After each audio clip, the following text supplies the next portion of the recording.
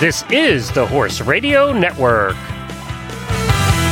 Greetings, everyone. Coach Jen here, and thanks for tuning in to Horse Tip Daily, episode 1423, brought to you by Wintec Saddles. For today's tip, I sit down with Ocala, Florida-based vet Dr. Elizabeth Weber to learn what a Butte Challenge test is, and whether or not it's good if your horse passes or fails. And we'll get right to our tip after this from our sponsor, Wintec Saddles. Wintec has been combining world-leading innovations and high-tech materials into lightweight, weatherproof, easy-care saddles for over 20 years. So it's easy to see why Wintec is the world's #1 synthetic saddle brand. The comprehensive Wintec range offers not only cutting-edge designs, but new standards in fit, comfort, and performance. Benefits for both you and your horse. For example, wide fit is no worry now, with the Wintec 2000 All-Purpose and Wintec Pro models now available in wide fit. And what about our much-loved off-the-track thoroughbreds and their famously tough-to-fit high withers? Wintec has them covered too, with the Wintec 2000 High Wither model. I might mention right here that I've ridden in the Wintec 2000 All-Purpose saddle for years. The seat is just deep enough for a comfortable, secure fit, and the grippy seat means full seat breeches are an option, not a necessity. Plus, it's well balanced, so legs and seats stay where they should. Check out the entire Wintec line of saddles at wintec-saddles.com or visit your local retailer and sit in one today.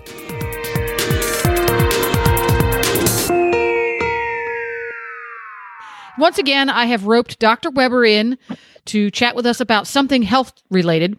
And Dr. Weber is not only Nigel's personal veterinarian, but she is with Miller & Associates. They're a veterinary office that has locations in New York, Wellington, and Ocala. You'll take note that there are 2 in Florida, only 1 in New York. We win again. Thanks for stopping by, Dr. Weber. You're very welcome.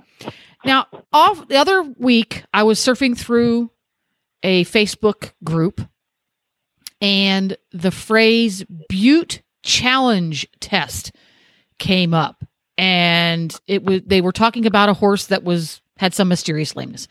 So I needed to find out from someone who should know, not from a Facebook group, because that's not where you get good information, right? Exactly. What is a Butte Challenge test?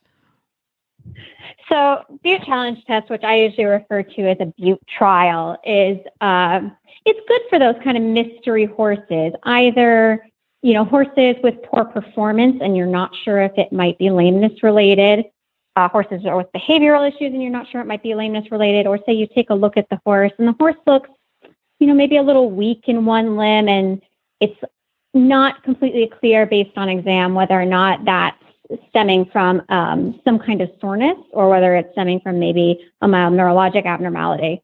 So on some of those horses, one of the easier ways to kind of hone in on a starting point is to do what we call a Butte trial or Butte Challenge test. Administer a normal dose of phenylbutazone once a day for 3 days, and then while giving the horse a few days off, and then go out and ride the horse again or examine the horse again, whichever you're doing, to try to see if the horse feels better. Basically, the point is that an anti-inflammatory like Butte would make a soreness or a lameness issue feel better and should improve the horse's symptoms.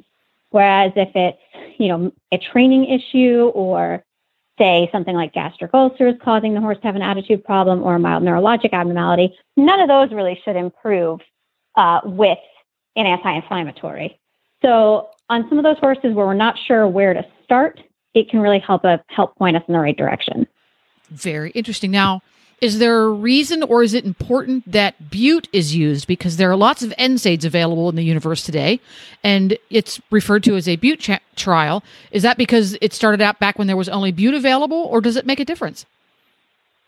You could use others. It's usually most straightforward to use Butte because of the rapidity of onset. We have Equiox, which is an excellent medication, but it can take a lot longer to reach therapeutic levels in the blood. So could cloud the issue a bit if you hadn't fully kicked in. Likewise, we could use Banamine, but it actually doesn't last quite so long. and you could use ketoprofen, but it's quite expensive. So, Butte has the advantages of being readily available, fairly inexpensive, and effective. It ain't broke, don't fix it.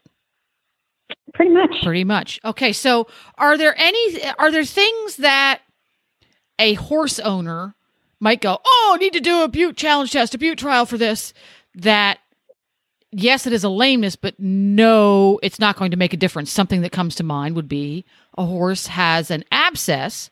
And sometimes horses get abscesses and they go three-legged lame and the owner freaks out because they have a broken leg.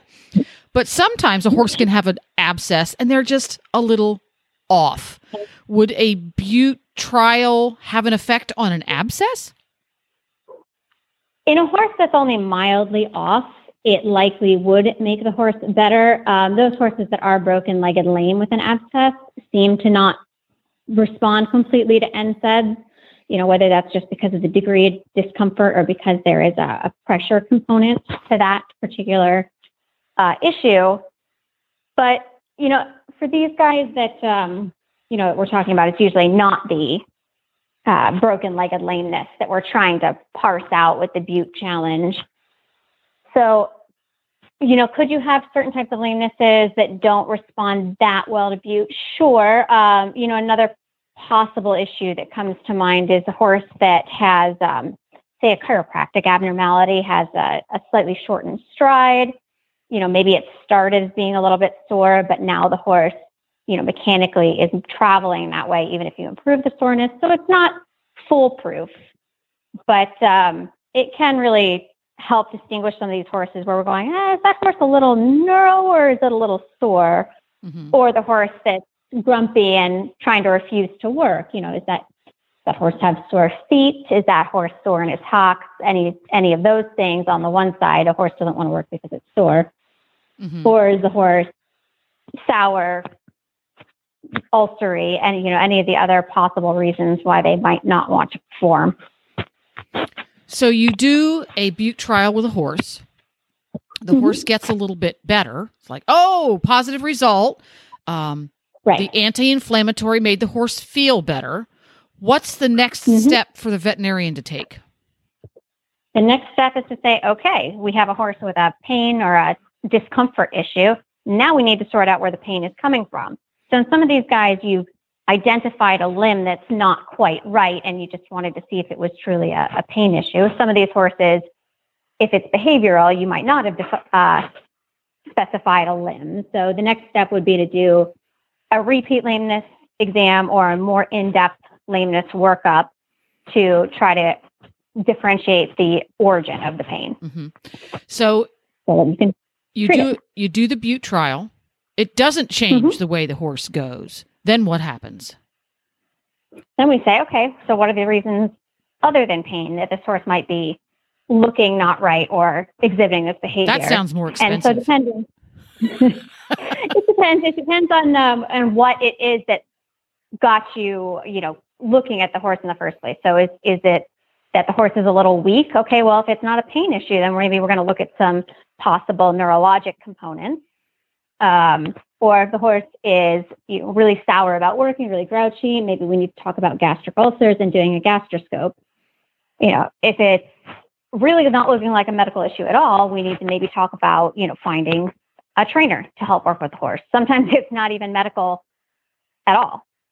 There you go. Isn't that interesting? Well, how useful is that? Again, thank you, Dr. Weber, with Miller & Associates, located in New York, Wellington, and Ocala, for stopping by and clearing up some muddy waters. You're very welcome. And that about wraps it up for today. Thank you again to Dr. Weber for chatting with me today. And thank you to Wintec Saddles for sponsoring this show. This is Coach Jen, and I will be back again soon with another tip. Until then, go ride your horse. The Horse Radio Network and the Horse Radio Network hosts are not responsible for statements made by guests on the Horse Tip Daily.